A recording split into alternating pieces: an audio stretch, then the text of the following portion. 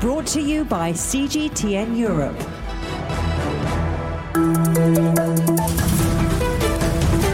Hello and welcome to The Agenda. I'm Stephen Cole, and this week we're raising a glass or two as we take a look at the latest trends in the multi-billion-dollar drinks industry. We'll consider the cost of the coronavirus pandemic and how it's changed our drinking habits. We'll be finding out why business is booming for the distillers of gin and why we should be looking east for the next big thing in the world of wine. Well, joining me now to have a look at those trends in more detail is the drinks editor from Global Data, Olly Wehring. Olly, just basically sum up the impact that COVID-19 has had across the drinks industry. It's going to be a bit of a cliche to say it's had a seismic effect. It really has had a massive hit for the drinks industry, particularly when it comes to consumption location. Obviously, with the lockdowns globally affecting the on-premise channel and no one being able to go out to the pubs and bars or restaurants that they would like to frequent, consumption has obviously moved into the home. And do you expect, I suppose I could call it a bounce back, but what I mean is, will people start going out to drink? They will, but not at the speed that the industry would prefer, I fear. There's going to be a lot of tentative feelings amongst consumers who will be understandably uncomfortable about venturing out of the home under the circumstances of, a second, third, fourth wave of COVID. So the trend of drinking at home, which has always been there, but now it's been sort of solidified, and now there is diversification amongst consumers of what they're drinking within the home. You talk about diversification of drinking. Tell us more about that. It's less a diversification amongst what brands or what categories consumers are drinking. It's more about the price points that they're drinking in. When the lockdowns came into effect towards the tail end of March, what we saw was a lot of stockpiling and consumers reverting to tried and tested brands rather than experimenting as they had been keen to do sort of pre-COVID. So what you've had happen there is the well-known established brands have seen their volumes increase and subsequently their sales, whereas the higher end, certainly the more expensive, more experimental offerings out there, and this applies across beer, spirits, wine and soft drinks, that has kind of shrunk quite rapidly. There will, however, be a sizable bounce back as consumers look to indulge once again after, the better part of 4 months of being stuck in the home and worrying about whether they get paid or whether they're ever going to leave the home again. You say a sizable bounce back. Is that certain? Yes, I think it is. What we've seen in China, which obviously is ahead of the rest of the world, is you've seen luxury companies such as Moet Hennessy, which is owned by LVMH, that's Louis Vuitton, they only operate in luxury. They saw a sizable spike in their sales once lockdown lifted. Effectively, what you had there was consumers wanting to celebrate. Now, is that sustainable? I don't think it is. What we'll see is just a return to the equilibrium pre-COVID a little bit further down the line. Will it also offset the loss of sales during the lockdown? Again, I don't think it will, but it'll make for a healthy summer. What kind of trends have been appearing across Europe in terms of drinking? It's a very generational trend that has been going on since time immemorial. What you have is, as a younger generation of legal drinking age consumers come through, they're not interested in drinking what their parents drank. So the best example is American whiskey or bourbon. In the US, for example, you had our parents' generation who would, the fathers would, have a beer and a bourbon. And now what you've got is consumers coming through and they're less interested in doing that. And that's just generational.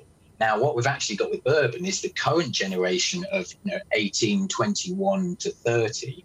they're really interested in bourbon again because it's skipped. So you have that generational trend that's always been there in drinks, and it's cyclical. You can kind of see it coming. Gin is in now. Will gin be in a generation's time? Probably not. Will it be back in the generation after? Probably. So at the moment, the fashionable drinks, in Britain and perhaps in Europe, gin, vodka, craft beers especially. Almost everywhere seems to be producing their own craft beer. Yes, gin, definitely. That taps into the sort of experimental trend, wanting to try something new and also avoiding what your parents drank. Craft beer, similarly, is looking not to drink those mainstream lagers or ales that parents drank. Now, the problem with both gin and craft beer is that many of them rely on provenance. They make a big deal about where they come from. Now, that works within the region where they come from. However, try to break that out beyond the region and try to go national, that's going to be quite difficult.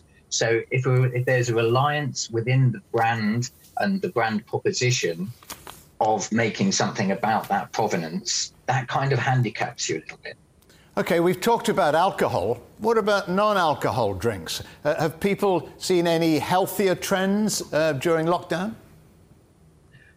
The health and wellness trend was well on its way prior to the coronavirus. It's picked up very much over the last 4 months during COVID, for sure.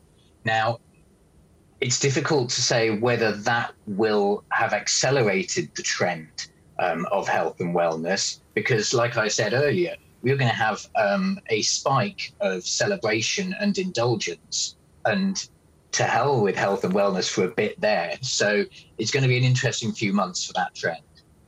And what are you drinking, Olly? As a drinks journalist, I try to temper it. I'm a big craft beer fan. I like my gin, but I don't think you can beat Scotch whisky. OK, last word to Scotch whisky. Olly Wehring of Global Data, thanks very much for joining us on The Agenda. A drink once considered rather old-fashioned has become a go-to tipple across the generations, and that's gin. One couple have opened their own distillery to serve it to their locals in the south of France. QVT is made with local ingredients for an aroma which captures the essence of Provence. And its makers, Justin and Anna Matterson, join me now. Justin and Anna, what took you to the south of France to make gin and vodka? Well, it was a long, round journey that involved sort of 15 to 18 years in Africa and 2 young children. And the decision to come back and educate our children in Europe. And Anna's Swedish, I'm British, so we shouldn't. So we decided to position ourselves somewhere neutral. And we both enjoyed being in Provence when we were younger. And so it was a sort of a natural place to head to. And it's a fantastic part of the world. It certainly is. But I know Provence for its world-famous rosés, not for gin and vodka. Well, I mean, that's absolutely true. One of the things we noticed when we were exploring down here was there was some fantastic local wine, but almost no locally made gin or vodka. And slowly but surely the idea of QVT, which means 83, which is 83, it's a bit of a mouthful, but it's the department of Provence where we live. So we saw that there were no locally made gins or vodkas, and that's where the idea of QVT came from. Is there a history of distilling in your part of the world, in Provence? I mean, gin and vodka? Because the French aren't really renowned, Anna, are they, sort of for making gins? No, that is very true, and I think we're spearheading it down here in terms of gin. But there is of course the eau de vie and the pastis and to a certain extent absinthe as well as part of the local tradition. So there is a bit of a distilling tradition, but not at all in this way. And so we found that there was I think people have found it to be quite interesting, but when we set it up, I don't think even customs knew how to handle us because we didn't quite fit into their model.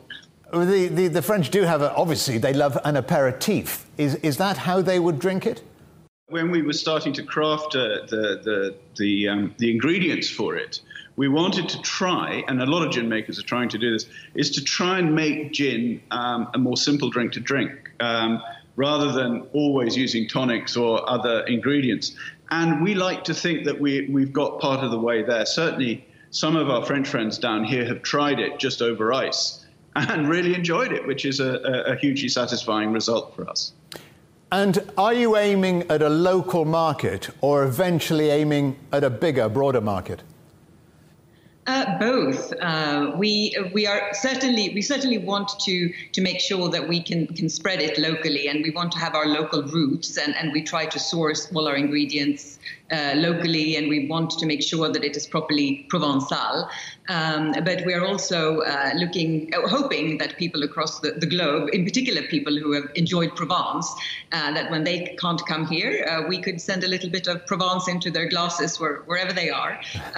We are already partly in the UK, partly in Sweden due to our roots, but we are hoping to expand further. What are the economics of setting up a distillery? I mean, I can see a magnificent still behind you, but do you get your money back? Well, that is a great question. I'm not really ready to answer that yet. We set up the distillery because we wanted to embed ourselves in the community, and rather than just come and live here and do consultancies. Whether we get the investment back will depend on how successful we can be. But it wasn't really set up, to have a fast return. It was set up to create something, hopefully with some longevity down here. When you consider the Scottish distilleries, they're part of the landscape. And I hope that QVT in time will become part of the landscape in Provence where we are. The world of wine has long been divided into the old world, France, Italy, Spain, and the new world, the likes of Australia, New Zealand, the United States and Chile. But it looks as though another country will soon be added to that list, China. Here with me now is wine expert and author of the book, The Chinese Wine Renaissance, Janet Z Wang. Janet, what's exciting about Chinese wine now? Hello, Stephen. Hi. So Chinese wines, I would like to suggest, is a new old world wine region, in the sense that it's new because it's just coming onto the radar of consumers. But it's also old because China has had a very ancient history of making wine from grape for thousands of years. China is really having a renaissance of this new love for grape-based wines. And also Chinese wines, because of the vast terrain of China, it will soon be offering very interesting lands and characters for the wine world to taste. Given that China is one of the largest wine producers, how is it that we know so little, in Europe anyway, about Chinese wine? Is that down purely to a lack of marketing? Well, there are several reasons. So China is a top 10 producer, as you very rightly noticed, that it's a very large producer, but a lot of the wines are right now consumed domestically, and very little is exported at the moment. But that is changing. Some wineries, especially the fine wine sector, are definitely looking to expand and looking to become the new China name card of China, in the future. Because there has been quite a large investment, a Chinese investment in Bordeaux, for example. Yes, exactly. So, well, there are about 150 or 160 chateaus owned by Chinese owners at the moment. But really, that is still just 3% of the entire Bordeaux region, for example. And recently, Chinese buyers have gone to Barossa in South Australia. Over there, they own about 10% of the wineries there. So certainly there are interest in Chinese ownership in foreign vineyards because some of them find great opportunity to sell the wines back in China.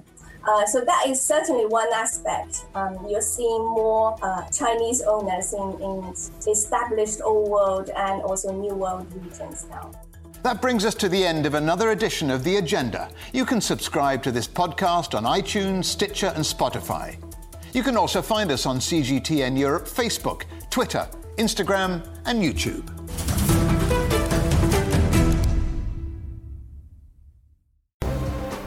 The most interesting questions. Are there other living beings beyond Earth? Will man or machine be in charge? Great question. Always have more than one answer. Well, hold on, let me just draw up a list. And always come from more than one person. That's where the credibility lies. The concept of having a machinery which is alive and evolving didn't wait for us. The end of inequality of incomes and wealth around the world, can you imagine how difficult that is at the moment to achieve? Every episode, Stephen Cole, Murray Beveridge, and some of the brightest minds out there shed light on the answers to some of the most intriguing questions. There are two ways of looking at this. Machines can't really discriminate between civilian and military targets. The Answers Project. Maybe we need to just look at this in a bit more detail. Extraordinary claims require extraordinary evidence. The Answers Project, a new podcast from CGTN Europe.